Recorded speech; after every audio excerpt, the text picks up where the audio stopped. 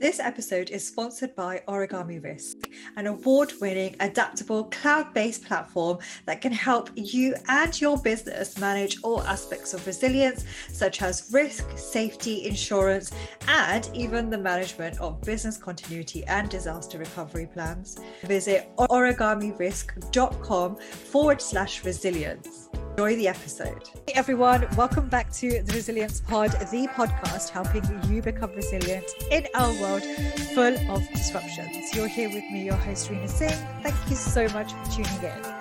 Today's episode, we're talking about climate and sustainability, which is a very hot topic. So what is the role of the resilience professional in this? Well, today we're going to answer these questions and a little bit more with my next guest, who is responsible for leading the delivery of all resilience efforts. Well, she is passionate about encouraging the next generation of resilience professionals. And fun fact, she used to be a professional actress. Woohoo! We got a little bit of a celebrity here. She puts her career capital to use because she presents and is a speaker in the industry, and I am very excited to collaborate and work with my lovely guest again. So please join me in introducing to you Sarah Garrington. Welcome. Hey, thank you. It's good to be here. Yeah, welcome. It's so nice to see you. I'm really excited about this. We have done a podcast together, but in a different platform, in a different life. So excited that you're on the pod talking about something that's, again, like I said before, is hot topic, climate change and sustainability. And before we get into the nitty gritty, is like, what is it? What is climate change and sustainability? Big question. Yeah. So I think climate change is, scientists kind of globally have kind of accepted that the planet's climate is changing. And so I think it is something that it's going to impact everyone. Sustainability for me is something that it's the way that we can exist without having that bigger impact on our planet. And that's kind of whether it's you as an individual, as an organization, as a community, you know, there's lots of different kind of areas that you can approach this. So it's really that effort to reduce your impact, whether that's through the way that you live your life or conscious decisions that you make, and like I say, as an organization or as a person. Yeah, I love it. It's a very simple way of putting it, isn't it? And especially the sustainability part, because climate change we kind of have an idea about, but what is that sustainability piece, which is quite interesting. So thanks for that. My next question to you is, and I'm sure a lot of people are going to be thinking this is, well, so what? Why should I care about it? And and I know it sounds quite flippant, but what are the consequences if we don't care about this? Yeah, I think, you know, it is unfortunately one of those things that impacts people that are maybe, you know, that not in my back garden approach. So there's a lot of kind of impacts on people that maybe, you know, and I'm speaking as somebody that's based in the UK, that we don't necessarily see on a day-to-day kind of basis. And for me, that there are impacts from a business perspective when we're thinking about, you know, supplier resilience and our kind of general supply chains, but also thinking about things like, you know, it's kind of accepted that river levels and water levels and sea levels are all going to rise in the future. So what does that mean for you as a business, whether you're, you know, living in a floodplain or near a waterway, a coastal area, you know, whether you've got a head office somewhere like that, and also how you kind of react to things like extreme weather events. You know, like in the UK, we've had a lot of big storms recently, and how do we kind of make sure that our businesses are prepared to deal with all these kind of little niche risks that come as a result of climate change? I think also it's kind of one of those things that people feel very overwhelmed by. I think, you know, eco-anxiety is definitely something that it's a word that I think I hear quite a lot. And I think because of that, a lot of people kind of go, oh, well, you know, it's too big for me to think about. I can't find a simple solution to the problem, so I'm just not going to try. And actually, I think it's the first step and the first way to kind of why should people care is actually understanding that just small changes that everyone can make, I think, can make a really big difference collectively. So yeah, having as hard as it might be, a positive mental attitude about it, I think is really helpful. Yeah, and it's being a bit more intentional, isn't it? With this and trying to understand. We're not saying be experts, but at least try to understand, because it does have an impact on us.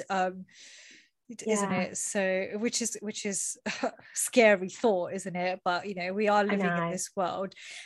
There's going to be a question on everybody's mind, and it's always that question in the resilience world is, well, who's responsible for all of this tedious, like massive task? Everyone.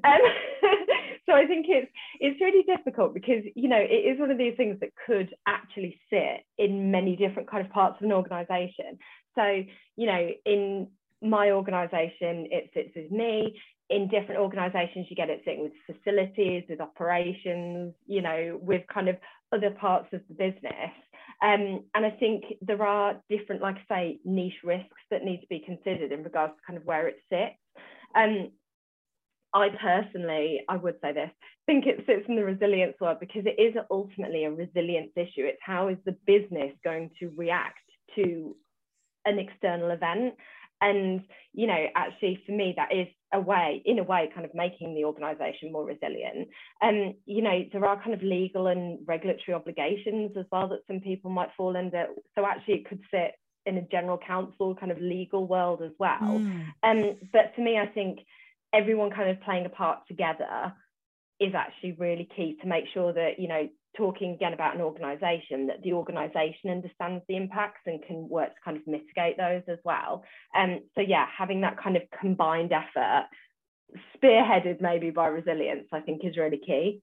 That is really fascinating. And, you know, I think we're going to talk about this a bit later on. So I'm going to refrain from asking you like all the questions in one question. But that's quite insightful because we are all responsible, as you say, but then it sits with different areas. And that resilience link is quite interesting because it nicely links to my question of, well, is it relevant to business continuity resilience professionals? And I know you've touched upon it a little bit, but I'd love you to elaborate a bit more to make it crystal clear to everyone.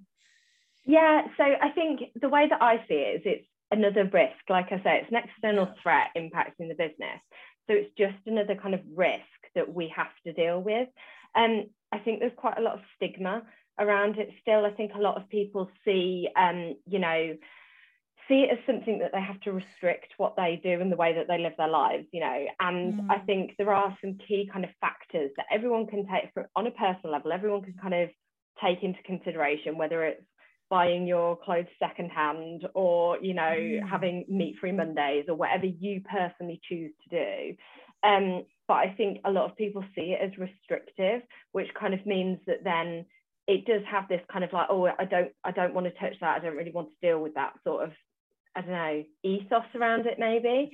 So I think for me, from a resilience professional's perspective, it is a risk that we have to deal with. So like I said, you know, whether we touch on the legal kind of standpoint and looking at things like, you know, COP26, and what are the outcomes from that and how do they impact us as an organization, looking at things like diversification of supplier, you know, resilience and supply chains. So actually, if you've got a, you know, critical supplier that's based in an area that maybe suffers tsunamis or something like that, how can we actually diversify that and reduce the risk on the business? I touched on earlier about the kind of the flooding element. Yeah. I think there is also for me a piece around kind of colleague resilience and kind of the well-being of our people. So not only from, you know, well-being as in how I feel and, you know, me as a person, but also about kind of actually, if you're kind of looking 10, 15 years in the future, I honestly think that you are going to get people that aren't going to want to join organisations who are maybe, you know, not as transparent as others in regards to their environmental impact or aren't actively doing something to reduce their environmental impact. So it could be, you know, the type of organisation that you see yourself being, you might actually go, actually, I need to kind of maybe be more transparent in that space because of the talent that I want to attract and retain. And likewise for clients, you know, if you're going to support a client that's maybe more transparent, they're probably likely to want to work the supply chain themselves that actually, you know, fits the bill too. So I think that there are lots of considerations that from a resilience perspective, whether it is kind of more financial resilience, you know, having resiliency in regards to clients and colleagues, you know, having resilience around physical premises, suppliers, etc. There's so many different pockets to kind of go at that aren't anything related to the stigma. They're nothing to do with, you know, eating a beef burger.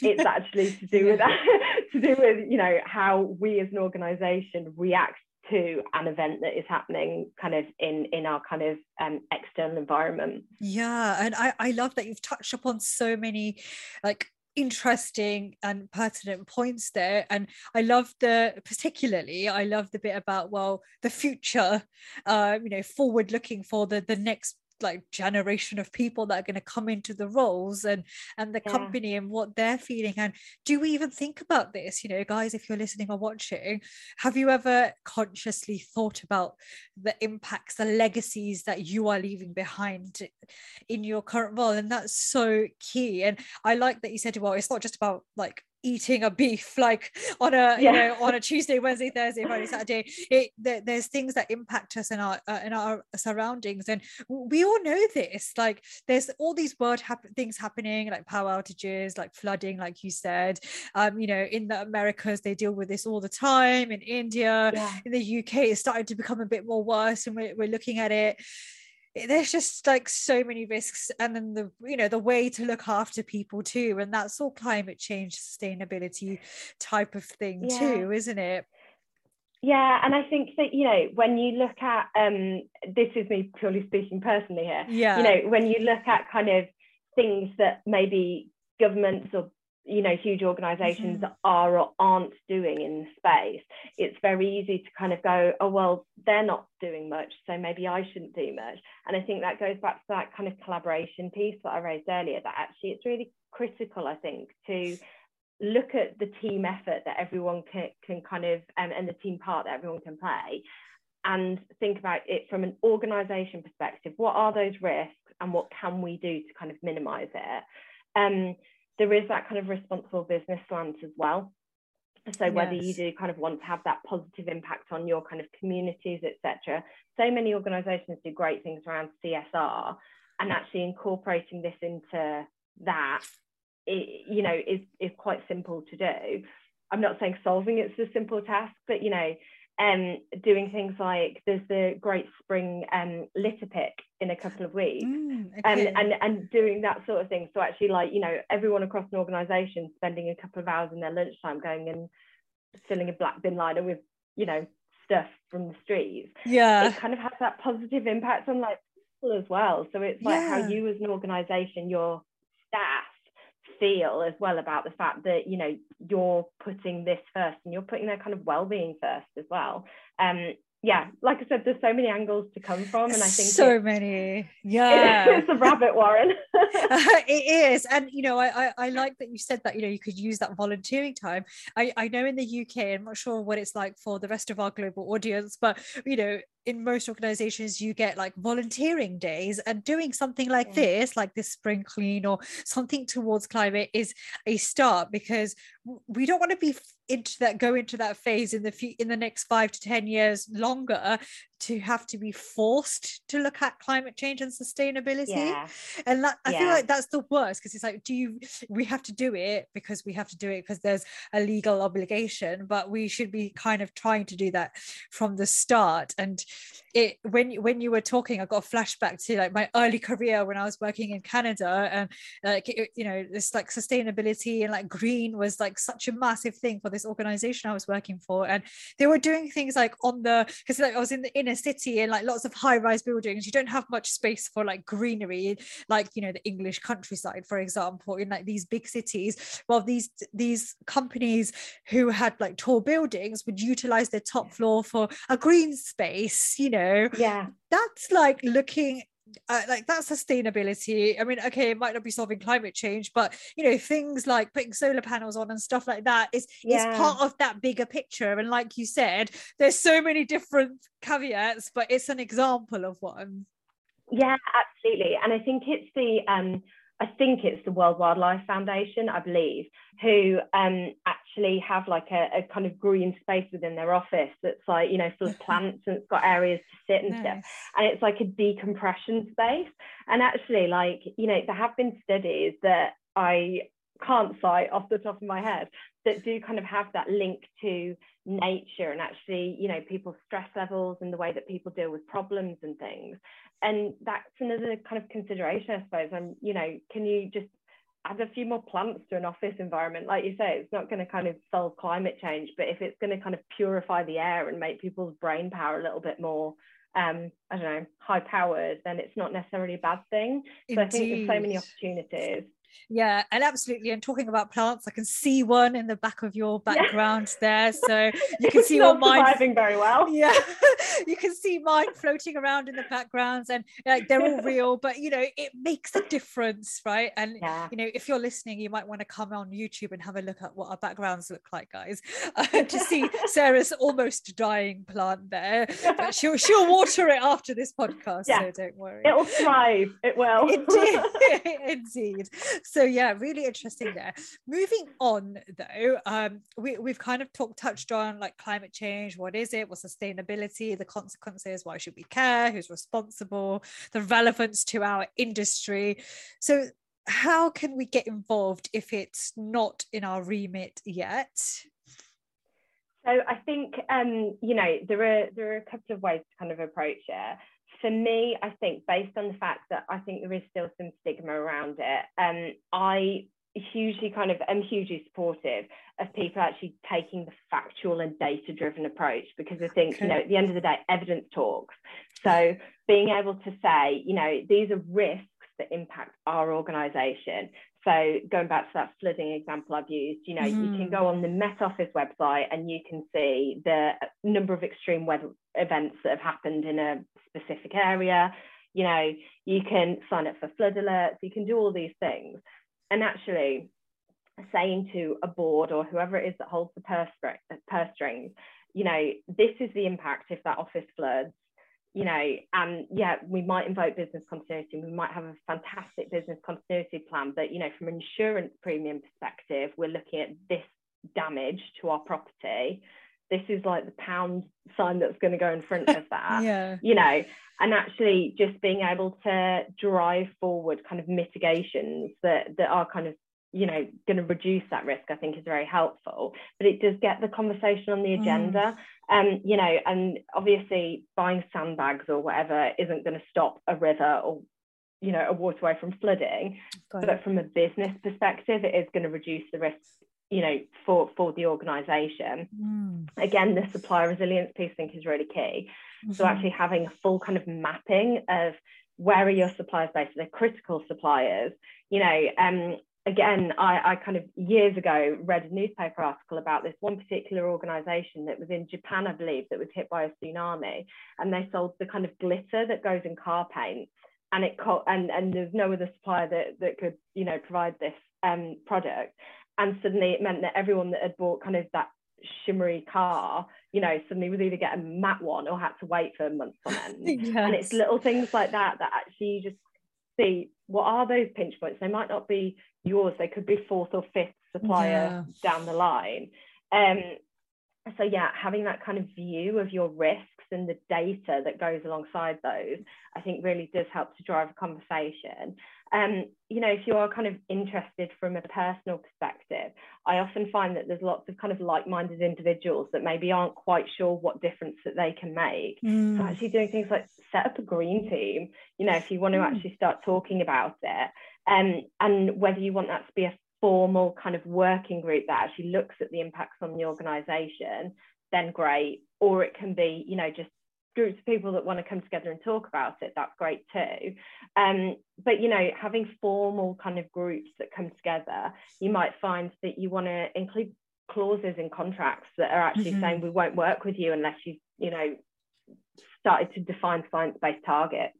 Or, you know, actually, if you work with us, we are going to expect to audit your progress towards your targets, and all these sorts of things that actually, I think it's like a ripple, you know, approach that you kind of drop in the ocean that all starts to kind of ripple out to everyone else.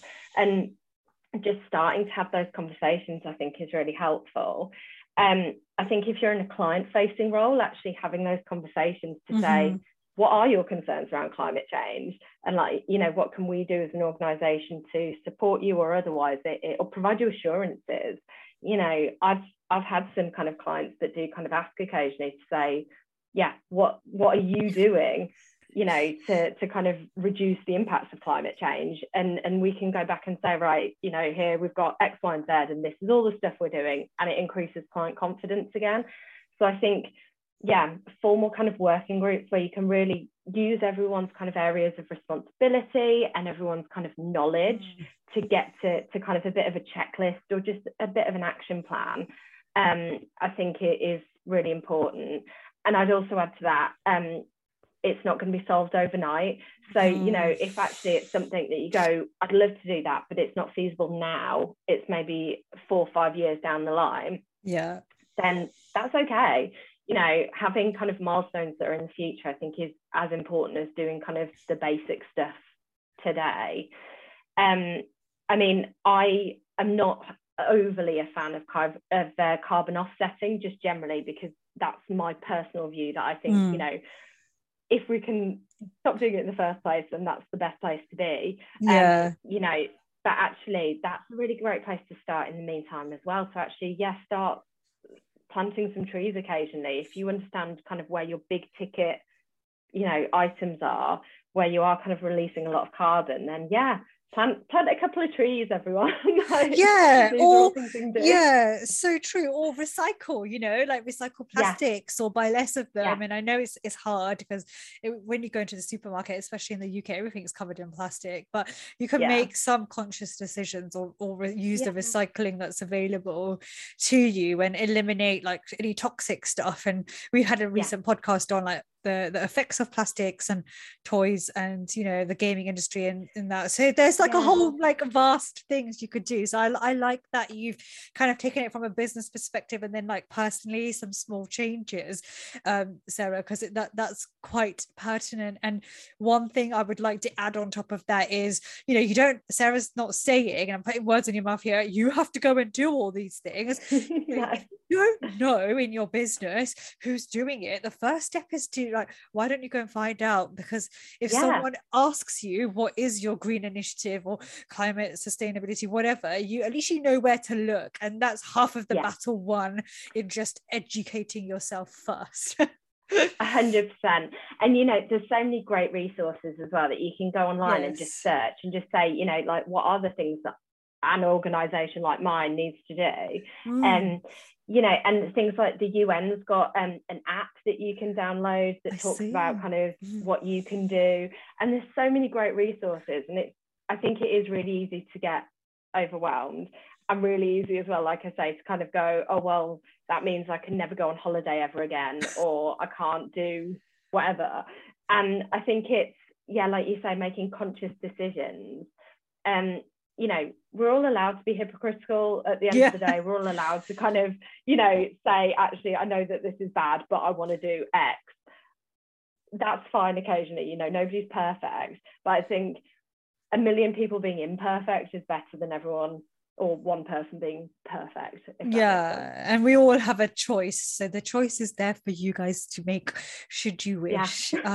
Wow, some very interesting and intense conversation there, but much needed, because you know it is a hot topic. Not many people kind of really understand it. I'm still trying to get my head around it, even though I've kind of been exposed to that from early career, but still you don't really put two and two together, do you, until you reflect on it. And there's going to be my final question to you before we close up is, you know, there's resilience professionals now who have suddenly, on top of everything else they do in the resilience field, got climate change and sustainability as part of their remit.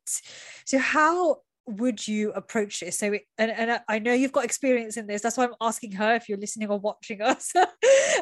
You know, what tips would you give to those resilience professionals who have suddenly got this landed on, another thing in resilience landed on their desks? Yeah, so I think that's a challenge that all of us in the resilience industry have, isn't it? That we all just kind of, somebody somewhere goes, that's resilience, right? Give it to them. So I completely understand that this is another thing, and it's not another small thing, it's another huge thing. For me, the biggest thing I think, or the first step to take, is to understand what the current position is. And actually that could be, what's the current desire in regards to sustainability? So actually, as an organization, is this a losing battle? Is it actually something that nobody's interested in at all? Because if it is, to be frank, there are better things that we can all kind of be spending our time on. If there is a desire, and I hope that there is, then it is kind of, for me, going back to that data and going, okay, let's think about the risks, the same way that we would do any sort of horizon scanning. Let's horizon scan, thinking about the risks of climate change for our organisation. I think we've touched on quite a few here, but, you know, actually there are so many, like I say, resources online to just be able to go and just actually say, okay, what are the big things that are going to happen, you know, with kind of climate change? What does the future look like? Yeah. And actually start to kind of piece those together. You know, engaging with clients as well. I'm a huge fan of kind of having that conversation to actually say, okay, what do you need from us? So what are your assurances that you need from me? And actually being able to piece those together as well, and have those conversations. So I think, yeah, start gathering data about what's the desire and what the drivers. And once you can start to piece that together, I think you'll start to see kind of who needs to be involved and how to kind of put together a bit of an action plan. I like that, because sometimes when you get these things landed, you kind of want to go full swing in and 1,000%, and we don't really think like, okay, well, what's the appetite? And we do this all the time with risks, with security, with business continuity. So why not do it with, you know, what's our take, what's our appetite on climate change and sustainability, or whatever else? And I really like that point, because to be honest, I wasn't expecting you to say that. It's like a good reminder to actually, well, wait, let's hold on before I go all guns blazing in. Like, what is it that we want to achieve, and how long is it going to take, isn't it? Because you said we're not going to achieve it tomorrow, unfortunately. No. Take a deep breath and have a think before we do anything further. And that's, and like, you know, you're speaking from experience, because, you know, you looking after a magnitude of resilience disciplines, and then you got this on your radar, and that's what you've done, and then you kind of taken the next baby steps towards that, isn't it? Yeah, and I'm really lucky that you know, I've got an environmental and sustainability manager in my team who's fantastic.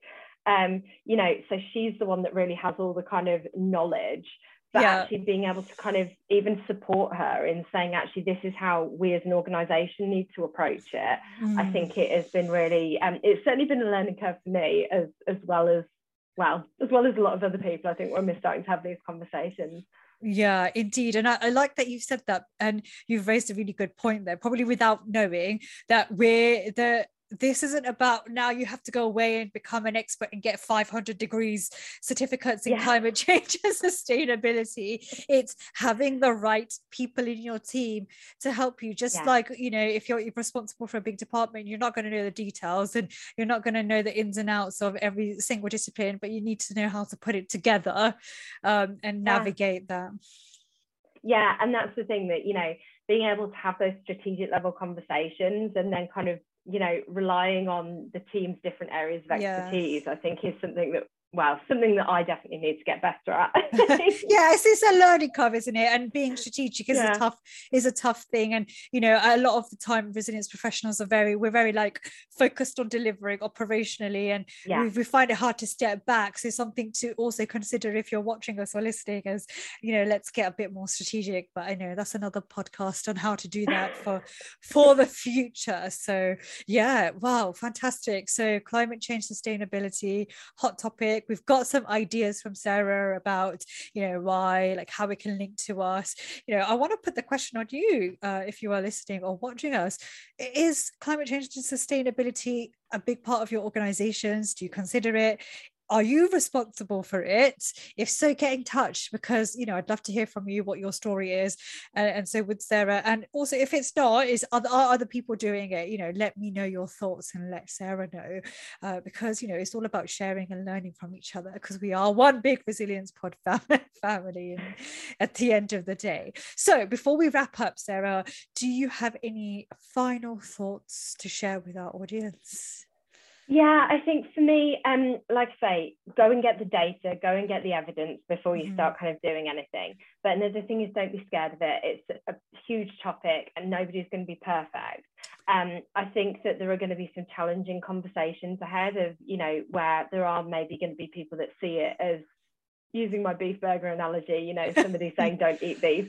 Yeah.